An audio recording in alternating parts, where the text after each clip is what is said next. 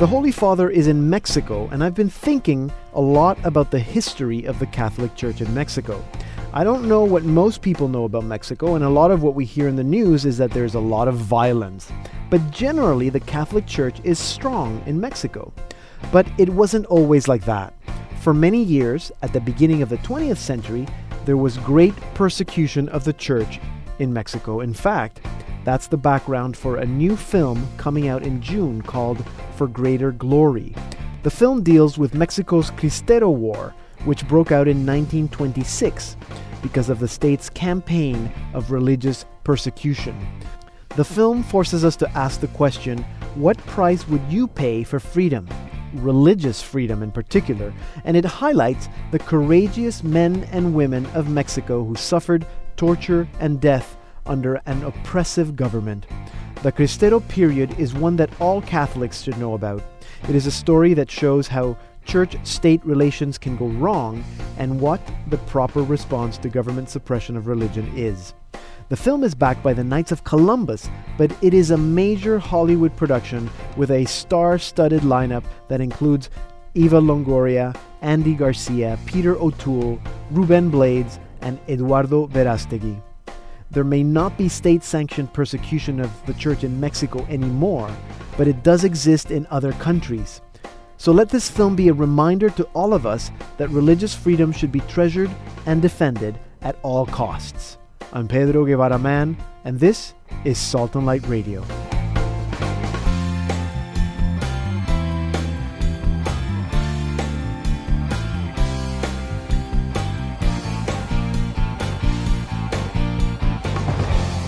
Hello and welcome to Salt and Light Radio Part 1. I'm Pedro Guevara Mann. With me is Chris Dmitrenko, and today, as always, we have our Saint of the Week with Andrew Santos. Sheridan will be here with our diocesan update, and Jillian Cantor will also be with us to tell us what her kids taught her this week. That's in about 20 minutes. And Chris, what are our headlines today? Well, Pedro, there was a major appointment for Canada, and it was quite a surprise. Also, the Pope continues his third trip to the Americas in Cuba and Mexico. And finally, the Vatican released a report that comes at the end of a very long investigation into the abuse crisis in Ireland. Right, yeah, so good. So details on those stories are coming right up. But first, Chris, you're familiar with the book, How Far Can We Go? Yes, yeah, great book. Yeah, it's a good book. I believe Brett you Salkeld actually and know Leah Brett Perot, and Leah Perot. So we're very excited. We've been talking about this book for about a month now, and finally we're going to be talking to Brett and Leah about their book and their approach to how they address the Catholic teaching on dating and relationships for teens. So we're very excited about that. That's going to be in our second half hour. And I also know that you know Joe Zambone. Yes, very well. You know him quite well. Yeah. And Joe is our featured artist of the week because he has a new album, Sleeper Rise. And I know a lot of people like Joe's music, myself included, yourself included. For sure, yeah. I can't wait to hear it. Yeah, so we'll also be speaking with Joe later on this week. And from that same album, Sleeper Rise, here is his song called The Giver.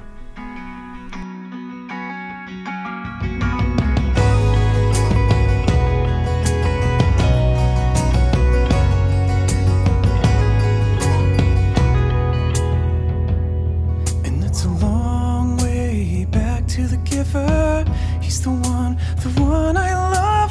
He is my all in all. And go away.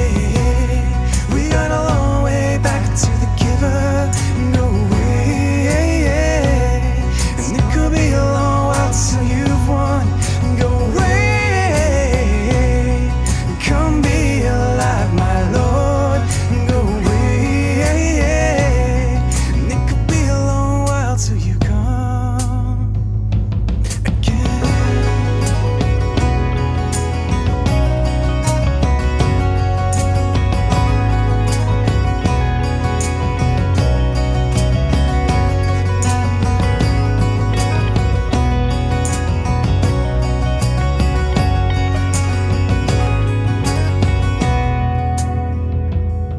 And when the sun goes down on the river, you see the lines you leave, they're never coming back, they never will return and go away.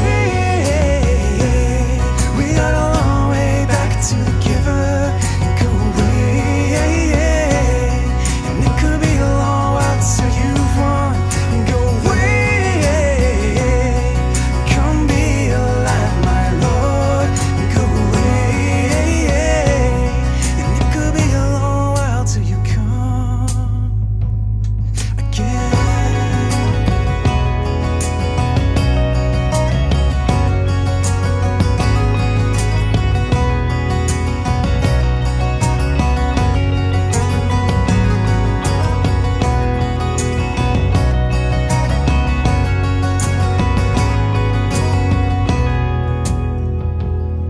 And you hear the heartbeat of the giver.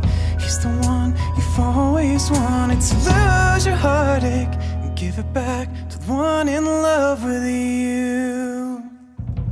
And go away. We've got a long way back to the giver and go away. You'll need to give it all back in the end and go away. Come be alive, my Lord, and go away. It's gonna be a long while to the morning sun. Long way back to the morning sun. Long way back to love with you.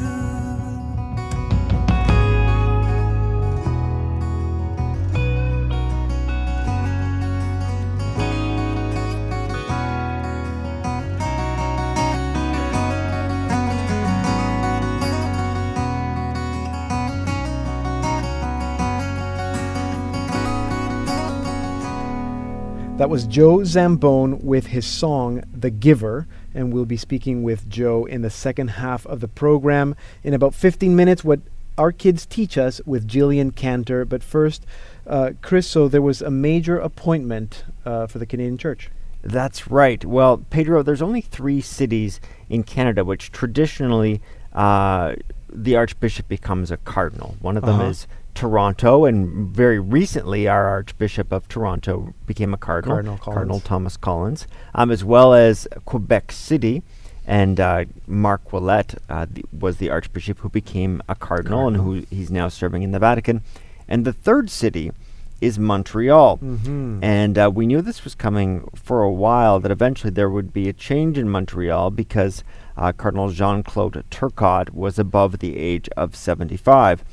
And sure enough, earlier this week, his resignation was finally accepted, and his replacement was named. And it wasn't someone who, often these appointments will go to someone who's a long-serving bishop in another sort of, very established diocese. And so I think that's what a lot of people were expecting. It was a surprise because it was one of the auxiliary bishops of Montreal who was chosen instead. And his name is Bishop Christian Lépine. And so not many people outside of Montreal know too much about him because he's actually only been a bishop for less than a year. His episcopal ordination took place on September 10th of 2011. Yes. Now he's reasonably young. He's 60 years old. He's certainly a little older than the other auxiliary bishop of Montreal, who's about 40. And he does have experience in the Vatican, having worked in the Congregation for Divine Worship for I believe 2 years. And he is actually originally from Montreal, so he knows Montreal very well. Now, turning to the Vatican finally released the report on their investigation of the abuse crisis in Ireland.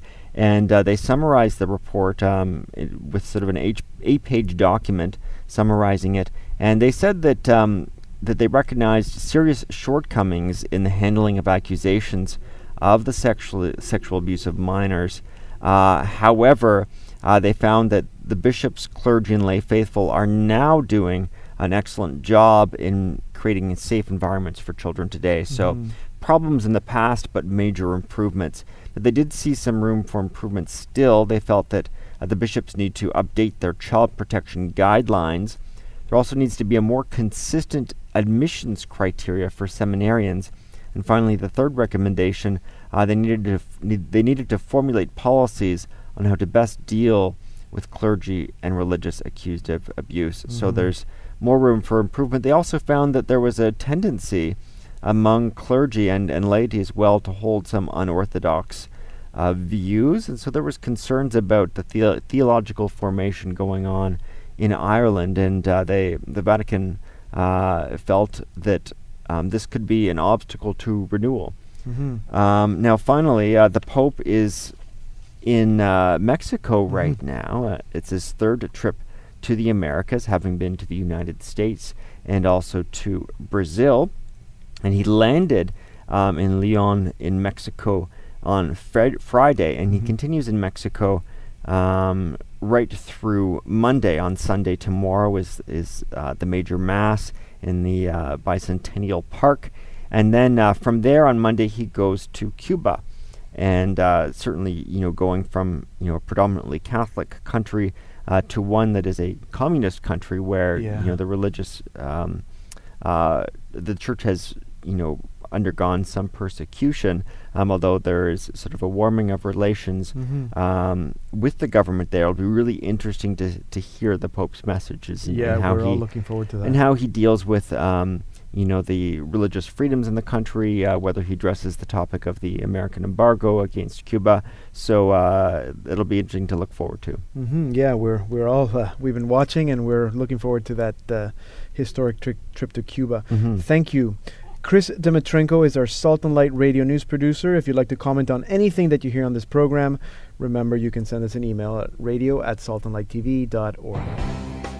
I'm Sister Marie Paul Curley from Windows to the Soul, and you're listening to Salt and Light Radio.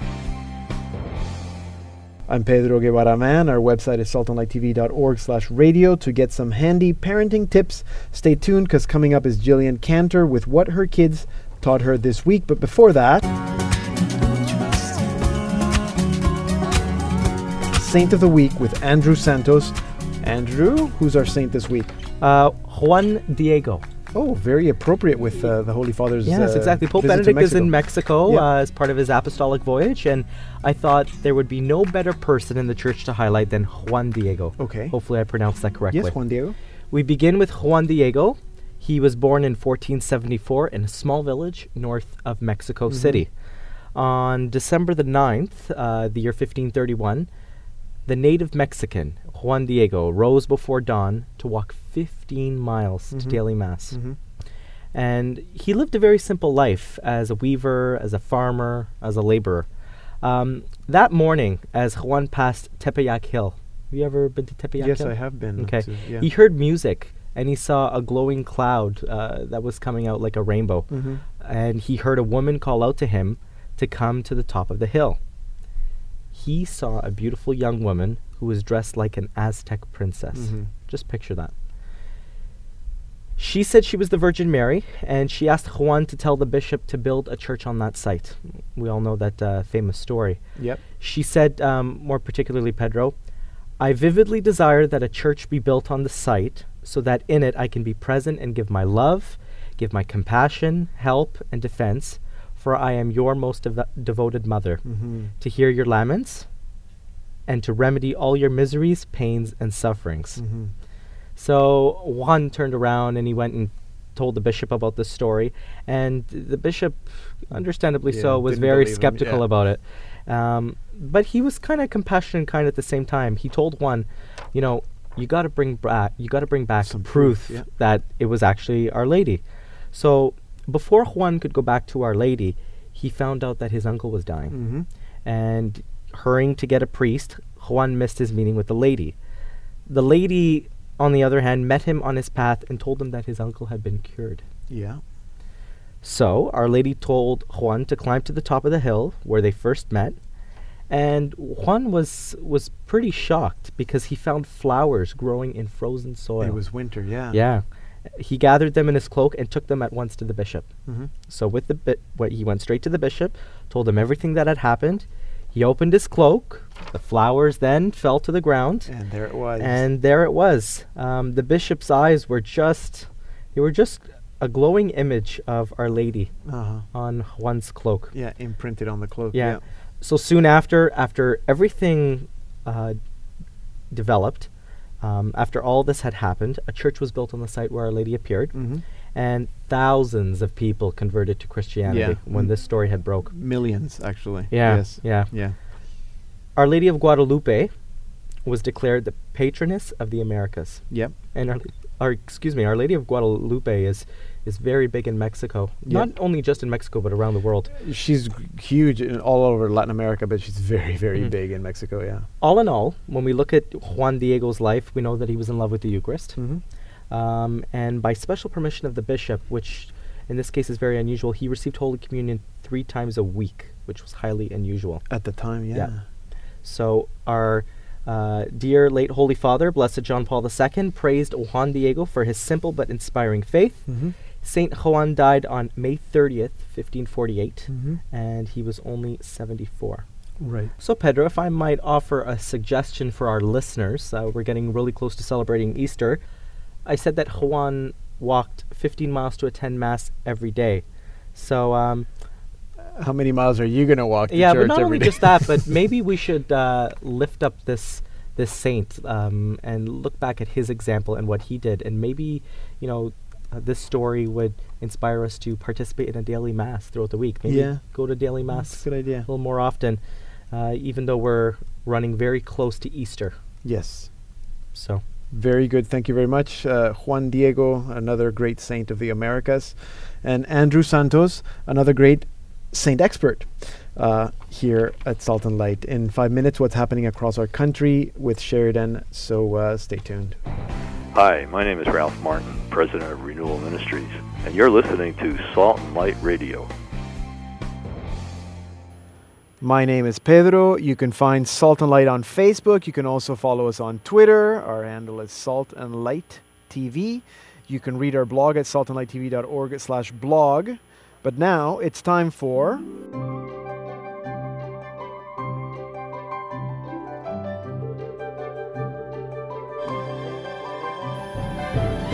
What Our Kids Teach Us with Jillian Cantor. Jillian, welcome back to Salt and Light Radio. Happy spring, Pedro.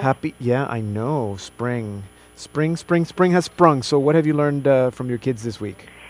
Well, specifically from Joseph, I've learned that even when we think he's not listening, he's actually listening. It's up to us to do the listening to figure out when he's listening.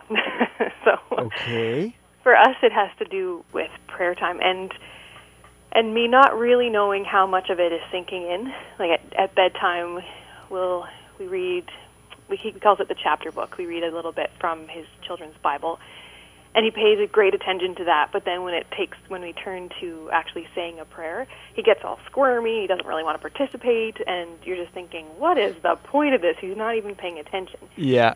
And then we also try, if he misbehaves and has a timeout, we try to incorporate a prayer in that as well. But that's always met with resistance, and he just, again, not wanting to cooperate. And so I was just getting to the point of, okay, I think I just need to overhaul this because it's not working. What else can I take a look at?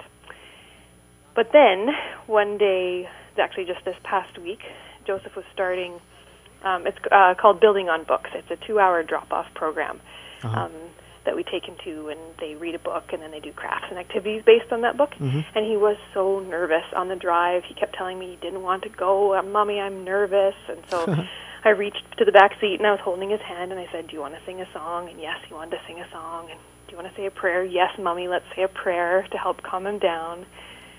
So then when we got to the class, and I was able to drop him off and leave for the 2 hours, and when I went to pick him up, he was just bubbling over with all the things they had done that day, and he was very excited to tell me about the book they'd read and the crafts and the activities. And then after a pause, he said, when I'm nervous, I just ask Jesus to hold my hand, and then I feel better. And I thought, oh my gosh, I never put it in that terms. I never told him to ask Jesus to hold his hand. I just we just kept it doing what we were doing with the prayer time and the talking about Jesus.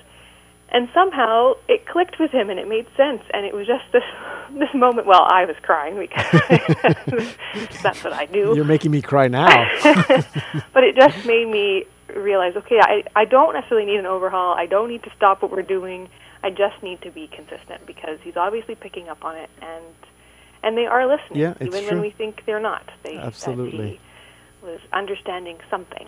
So, Yeah. And it's so nice to picture that Jesus is holding his hand. And it made me realize, too, that when I can't be with him, those 2 hours of the week when he's on his own in his class, I might not be with him, but Jesus still is. And so for a mom, that just made me relax a bit, too, because I was just as nervous dropping him off as he was going. So, yeah, he's got someone there with him, and I don't need to worry. That's a great lesson, because sometimes I was even thinking, how old is he? He's 4? He's 3. He's 3, and you kind of underestimate how much a 3-year-old can understand and how much he's able to verbalize. Yeah, especially the concept of, just ask Jesus for help. If you need some help, ask Jesus. He's your best friend. And you start to think, well, to us that might make sense, but to a little kid, he's probably wondering, well, where is Jesus? Yeah, no, what do you mean he's going to help me? Right, exactly. But he still was able to pull something out of that and find comfort in it. So, pretty cool. The other side of the coin is that sometimes you think they're not listening and you would rather they weren't listening, and then they are. Like you're on the phone with somebody. So, yeah, it's one of the greatest expressions I've ever heard about parenting is that lessons aren't taught, they're caught. Yeah. And that's what you're talking about. The kids, they're absorbing, they're listening, they're listening. Yeah. Nice. Hooray. They are listening, even when you think they're not. Exactly. Good. So that's a great lesson. Thank you, Jillian. Well, thank you. Again, as always, Jillian Cantor with what her kids have taught her. Her son Joseph, who's 3. She has Henry, who is 1. 1? 1. Yep. He's 1, and 1 on the way. On the way. So Jillian Cantor. She's also the producer of the Salt and Light TV program Mothering, Full of Grace, and she's also a wife of David. Yeah, don't forget that. Hi, I'm Chris Dimitrenko, and you're listening to Salt and Light Radio. You can podcast our show at saltandlighttv.org/radio, and you can also download it free off iTunes. And here now is Sheridan with our diocesan update. Hello everyone. Calling all church communicators. The 8th professional seminar for church communicators is being held April the 16th to the 18th in Rome. In Rome? Yes. This event is hosted by the School of Church Communications for the Pontifical University of the Holy Cross. And you can register online. Their deadline for registration is March 31st, so that's fast approaching in the next week. More information is available at bib26.pusc.it. And again, this seminar will be held in Rome, Italy, April the 16th to the 18th at the School of Church Communications for the Pontifical University of the Holy Cross. And I'm sure that anyone who's in the business of church communications probably knows about it. You should go. But I'm wondering if people who are also in communications, but maybe not diocesan communications, but are involved in the church somehow, a pro-life group or something, maybe they should go as well, consider going. Maybe it's an opportunity for them to network with other communicators and learn. Yeah, and get a universal sort of a better perspective on things. Absolutely. We're big in communications here on Salt and Light. Absolutely, and in Notre Dame, and that's Indiana, USA, the Justice Craft 2012 seminar will be held at St. Mary's, Notre Dame, and that's going to be Sunday, June the 3rd through to Sunday, June the 10th. And the Justice Craft seminar, for those who don't know, is an intensive week-long seminar, and it's sponsored by the Sisters of the Holy Cross and the Holy Cross International Justice Office. And for those who don't know, this seminar is for religious and lay persons who want to develop skills and strategies that enable them to lead and coordinate effective justice ministries in their parishes or on the college campuses. So basically during this week, participants will be engaged in a broad range of sort of interactive sessions, and then they'll, at the end of all of this, leave the seminar with the practical, proven models and strategies to implement these effective justice ministries in their parishes. Okay. So the deadline to reserve your spot is May the 11th for this year's program, which runs June the 3rd through to the 10th in Notre Dame in Indiana, USA. Okay. So you can make your reservation and contact Dana Taylor at dtaylor@cscsisters.org or visit the sisters website at cscsisters.org. Okay. Okay, so in Nova Scotia, Halifax, there's also going to be a pro-life conference called Abortion, the Battle of Our Age on April the 14th, and that's just shy of 4 weeks from now. It's hosted by Campaign Life Coalition, and basically they're inviting us to get inspired, get equipped, and take action to defend life. Right. And this conference is basically to help you to become an effective pro-life witness. The registration for this is only $40 for the day, and that includes lunch and refreshments, and a copy of Dr. Margaret Somerville's CD, Oh, The good. Case Against Euthanasia. Nice. So speakers will include Ruth Lobo, Canadian Centre for Bioethical Reform, and Jim Hughes, National President of Campaign Life Coalition, among many others. And once again, that's going to be in Halifax, Nova Scotia at Canadian Martyrs Catholic Church on April the 14th. For more information, you can visit clcns.com/defendlife2012. Yeah, great. So CLC Campaign Life Life Coalition, Coalition, Nova Scotia. That's great. Again, if you're in the area in the East Coast, or even if you're not in the East Coast, but you are an avid pro-lifer, you should aim to go to this. That's great. Okay, and we'll end off in Ontario. Yes. And the Sarah Club of Hamilton, Ontario, will once again honor the priests and religious sisters in the Diocese of Hamilton Nice. who are celebrating their 50th anniversary of their ordinational final vows. And I think that's fantastic. This dinner will take place on the evening of Tuesday, May the 1st in Hamilton. And the cost is $55 per person. For more information, you can contact 905-383-9772 or email Annie Dunn, so that's ANNIE.DUNN@shore.ca. And this is just an annual celebration celebrating the priesthood, religious life in general, and definitely worthwhile supporting. So that's all for this week. That's good, and we support the Sarah Club, and you know what? It's probably easy to find the Sarah Club in Hamilton. If you're in Hamilton, you probably have heard of the Sarah Club, and lots of great stuff happening there, and it's important to support our priests. Absolutely. Okay, good. Thank you very much, Sheridan. Coming up in our second half hour, a chat with authors Brett Salkeld and Leah Perot about their book, How Far Can You Go, and a featured chat with Joe Zambone. So don't go anywhere.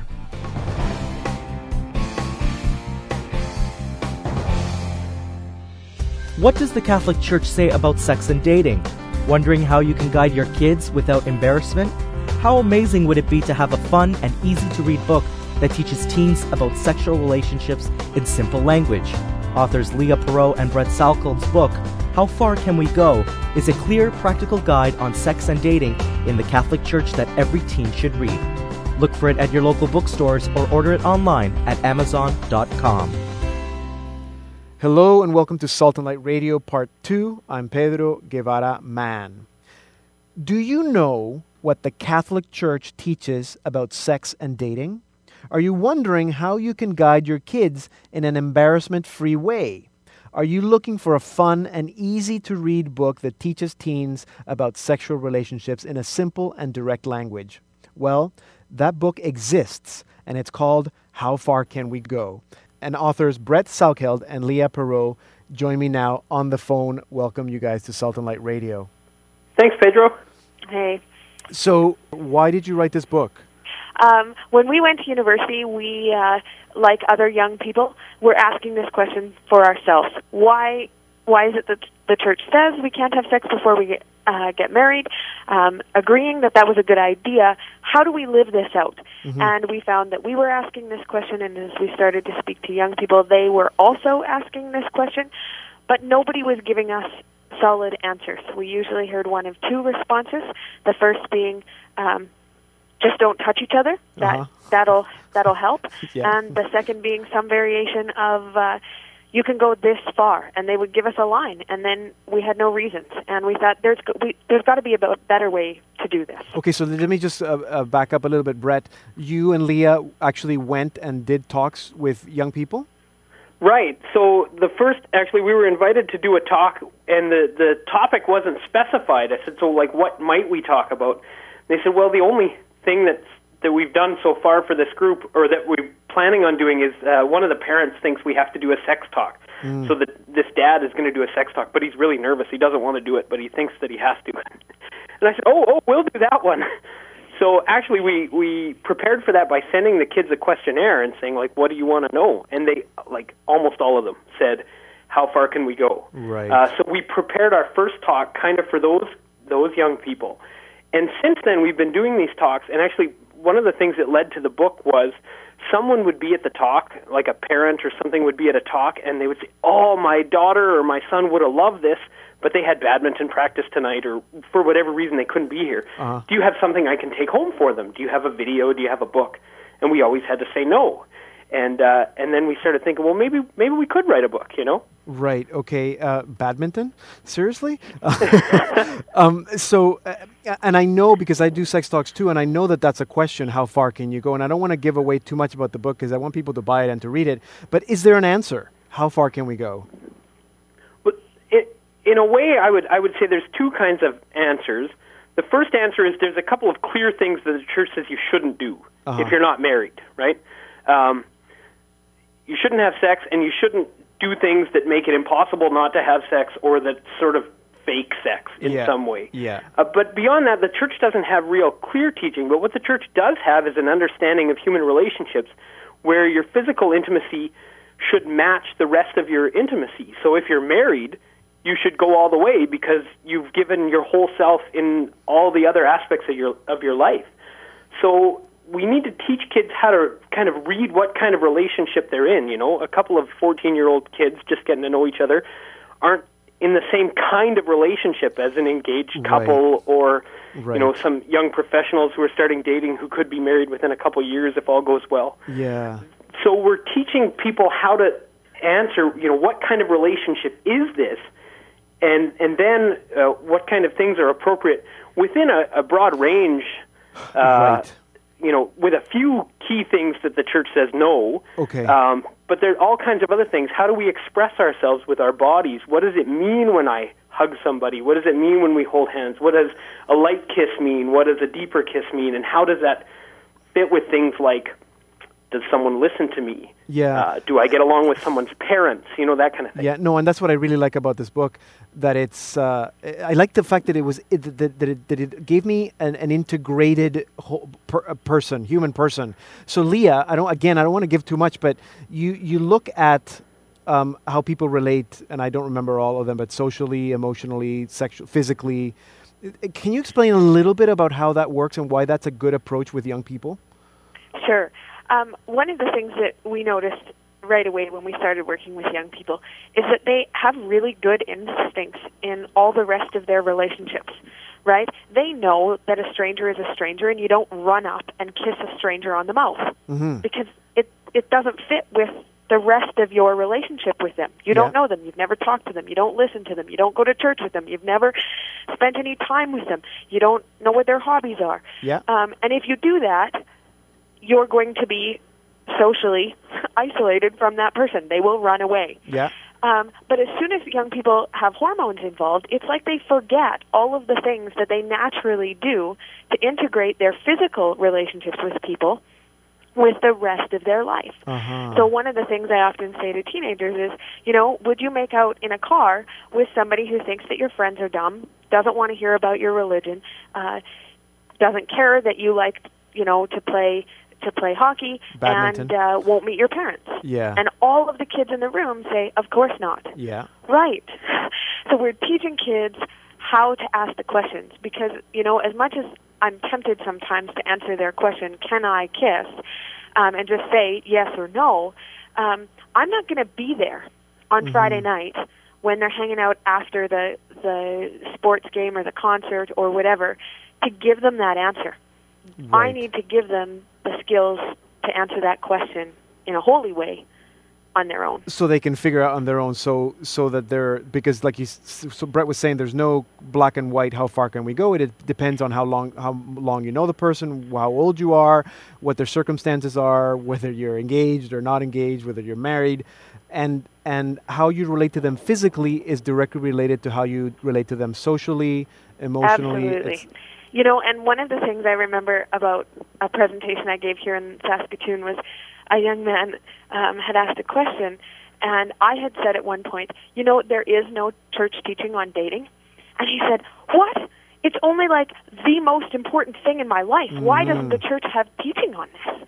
And I said, well, it's complicated because the church is ministering to the whole world, and there are lots of ways that people find their way from stranger to spouse in the world, right, in different cultures and in in different ways of doing things, right? Uh-huh. Arranged marriage to dating to all these kinds of ways. Right. But what the church does give us is this vision of marriage.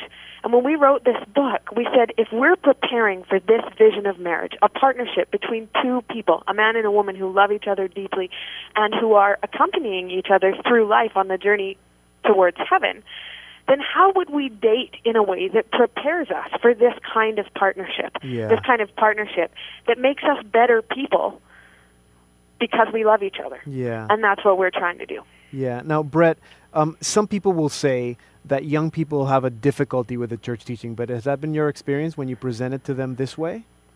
Well, yeah, one of the things that we hear all the time when we give this talk, actually, I just gave a talk to a group of confirmation kids on Sunday, and it's become a refrain. At the end of the talk, someone stands up and says, "How come no one told us this before?" Yeah, seriously.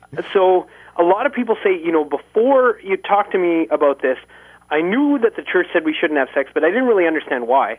And I certainly didn't have any idea about what I should be doing in my relationship physically other than that. I just sort of knew that it was generally bad.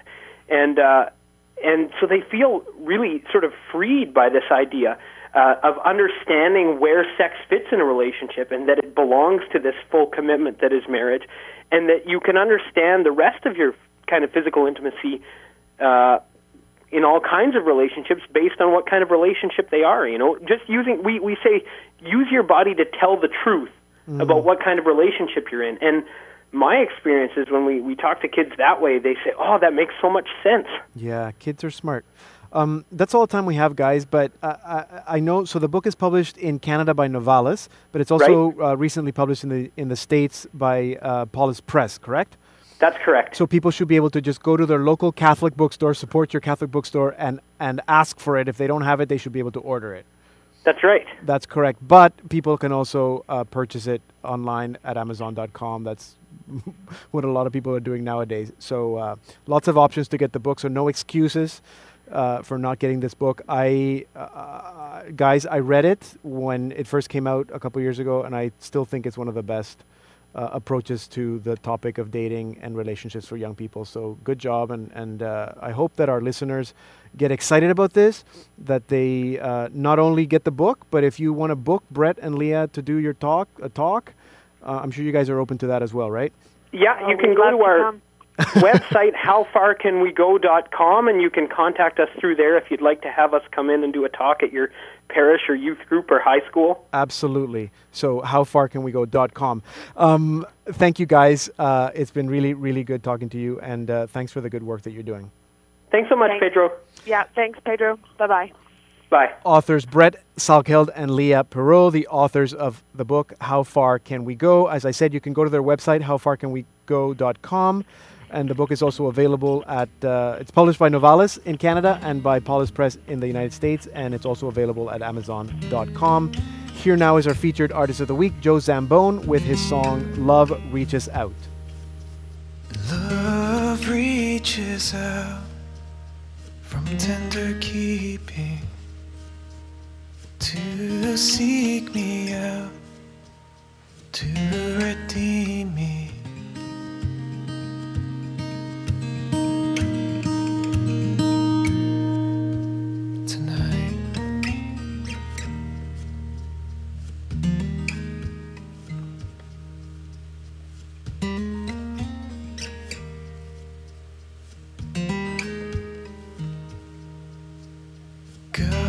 Goes out, the world is sleeping. Sleep, arise from the dark. The bridegroom is awaiting.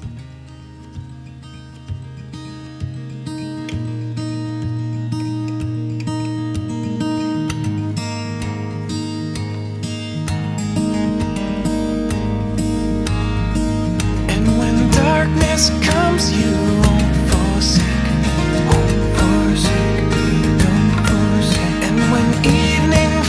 your love surrounds me, surrounds me, 'cause nothing here can separate me from your love.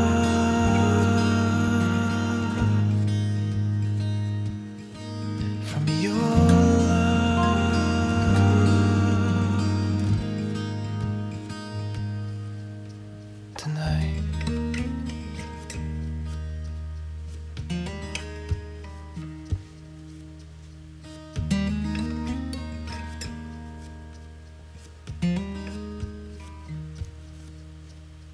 Love cries out, you are my dearest. Come closer now, come receive me.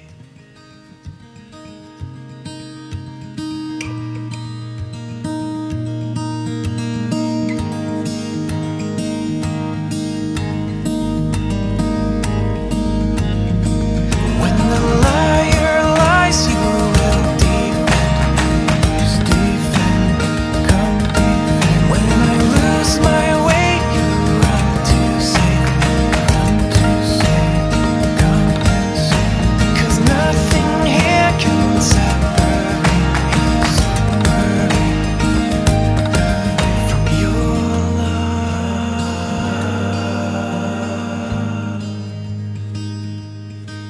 from your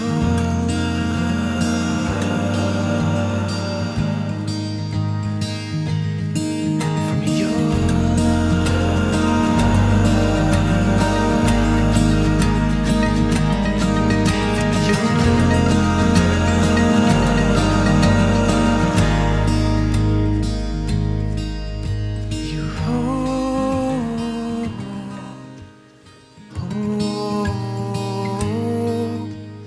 hold me tonight. You hold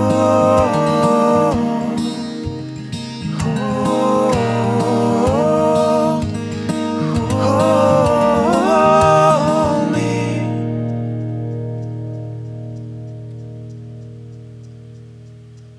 tonight.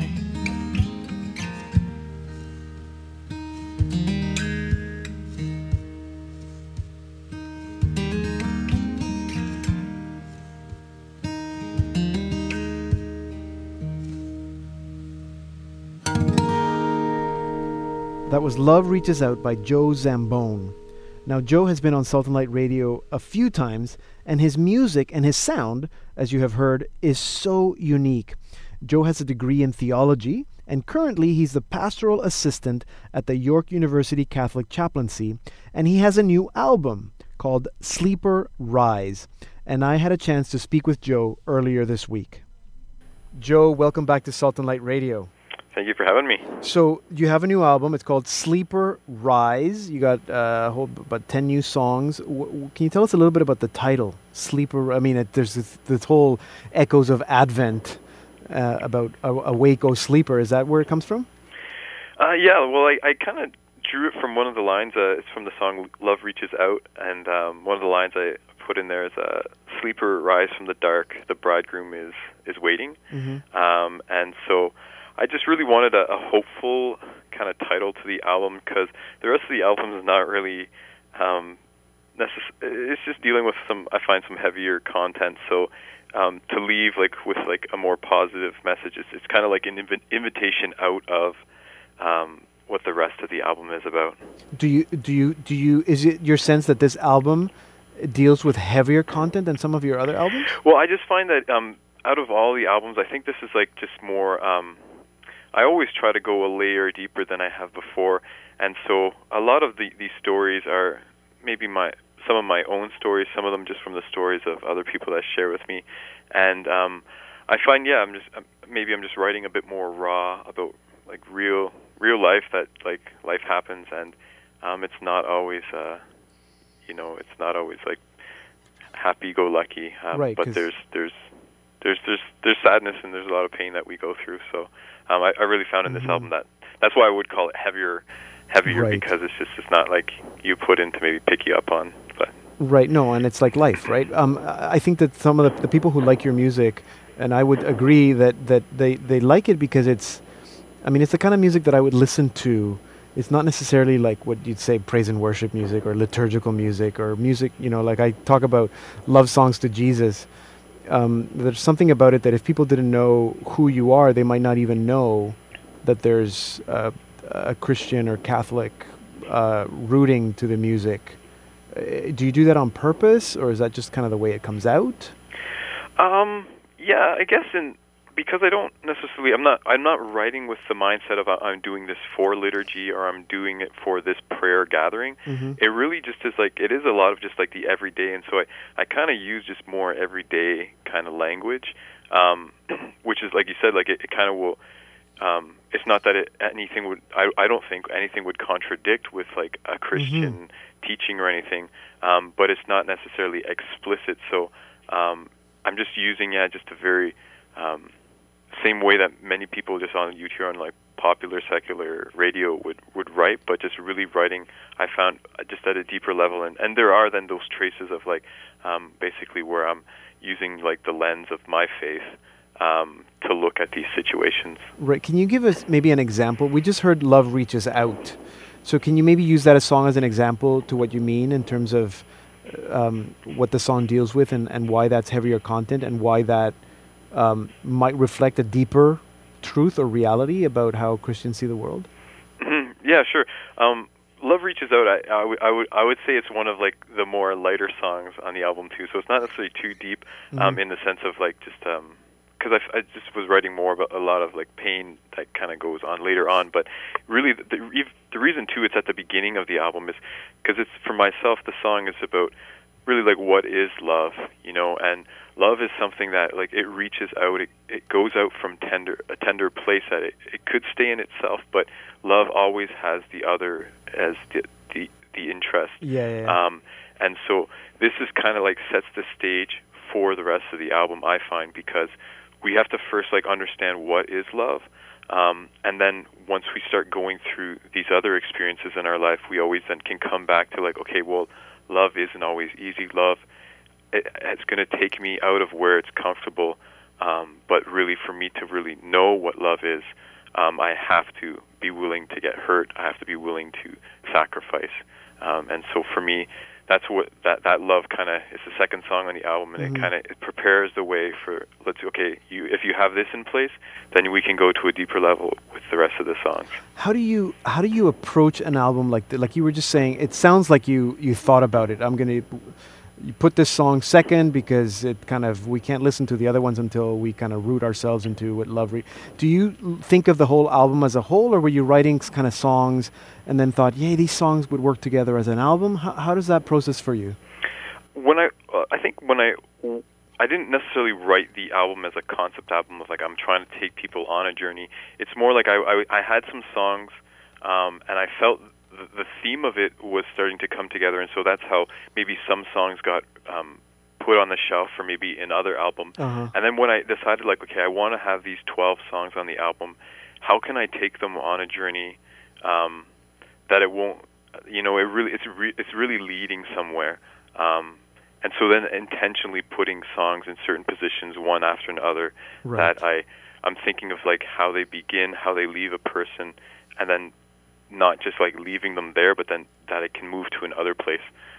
So that's kind of how that song got placed in the rest of the album. One of the songs in the album, you also made a music video out of it. Why was it important for you to? I mean, I don't know if your hope is to make a ton of music videos, but why that particular song that you picked? Well, it's interesting because originally the name of that song that we did a music video to, Why This Had to Be, I was actually going to name the album that because I felt it was more appropriate of like, because I feel the album has to do with a lot of questions, looking at like our own life and kind of like what we go through, and really ask that question. I ended up picking Sleeper Rise because I felt it was the whole more hopeful side of it, and I think so. The reason I chose that song was really. I felt there's a really strong message in it, and I wanted to get people thinking about, you don't always know where a person is broken, you don't always know what they're going through, because I think we all have those why questions if we sit down with ourselves. Maybe we don't think about them every day, but some people do think about them every day. But then to see that, how is that then affecting the way that you live, are you really seeking the answer for that? and just really, I guess, too, the journey of like that. It's a community thing, seeing that you're not the only person who has these things, that you can move. Again, how the name of the album is an invitation out, that even to like, okay, you might have these why questions that you don't have quite the answers to, but then seeing that other people as well have those questions, and it's hopefully an invitation into community, and out of like the isolation that we can get trapped in. That's so true, and you really get the sense of that from watching the video, that we're not alone in asking the questions, and that's a question that everybody asks, and you don't have to be Catholic or Christian or of any religious affiliation to go. I mean, we all do, and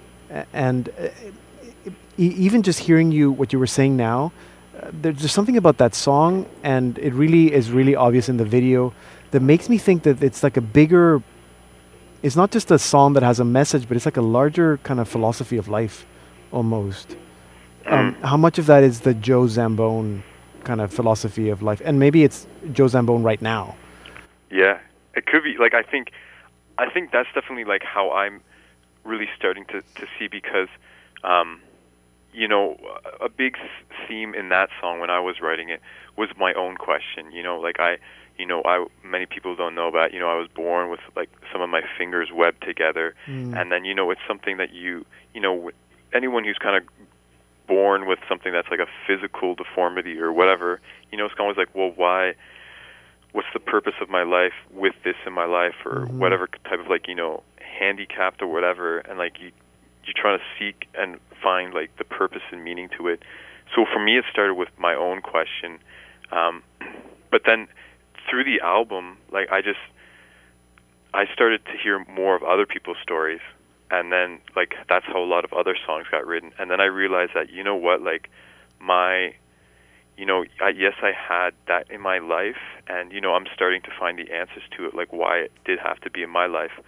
But I know that there's many, many other people who have much more worse things to worry about or are concerned with than my own life, with like my hands being webbed together. That there's a lot of like very wounded people, wounded friends, and so that's kind of, it has become in a way my own philosophy, is just to just trying to get to know other people better and to hear their story, and then hopefully journey together to a better place. Yeah, no, it's interesting also that why this had to be, it's not so much a question as an answer, as a statement.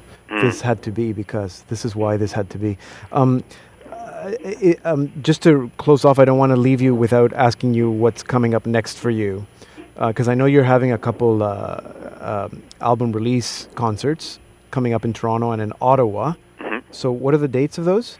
So I'm going to, the very first night the CD will come out, we're going to actually do it in Ottawa.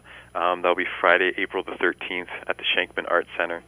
And then the following night, the Saturday, the 14th of April, we'll be coming to Toronto and playing at the John Candy Box Theatre. Okay, good. So if people want to find out more about that or about, actually, if you want to find out anything about Joe Zambone, they should just go to your website, joezambonemusic.com. Perfect, yep.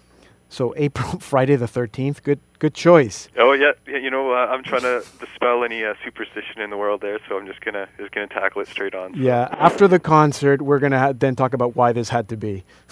Yeah. Okay, so Joe, it's been great talking to you. Always loved your music, and you're doing great work. And I know that the work that you're doing with young people and with the message is very much appreciated. So thank you so much for sharing it with us today. Thanks again for having me, Pedro. You're welcome. That was Joe Zambone earlier this week. If you're in the Ottawa area, remember, April 13th. And if you're in the Toronto area, the concert will be on April 14th. You can get all the information that you need at joezambonemusic.com. Remember that you can stream or podcast all our Salt and Light radio programs at saltandlighttv.org/radio. That's also where we post links to our artists or guests. You can learn all about Salt and Light and all that we do at saltandlighttv.org. You can follow us on Twitter at saltandlighttv. And remember to go to Facebook and like us. Thank you for your generosity, for your prayers. We cannot do this work without your support. So thank you. I'm Pedro Guevara Man, and this has been Salt and Light Radio. And here now to take us out is Joe Zambone with Why This Had to Be.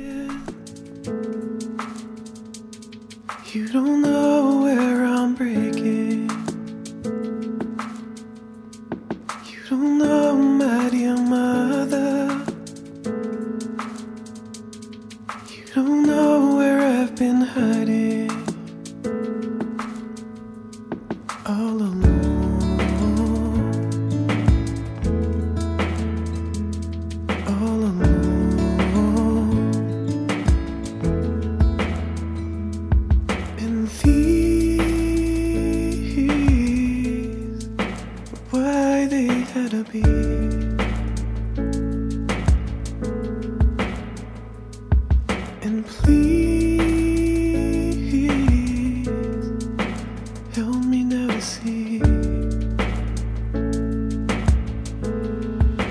me why this had to be.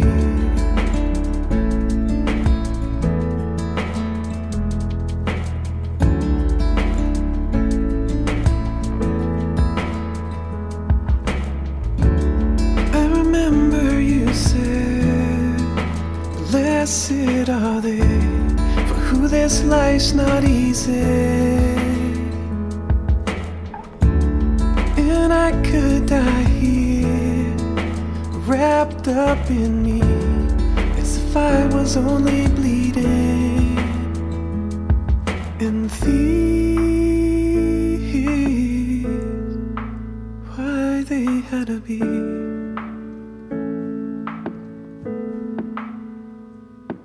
And please,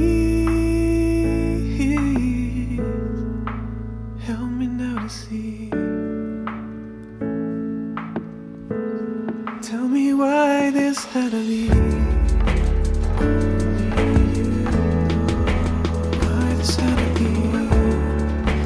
Only you know why this had to be. Only you know why this had to be. Only you know. I guess this had to be.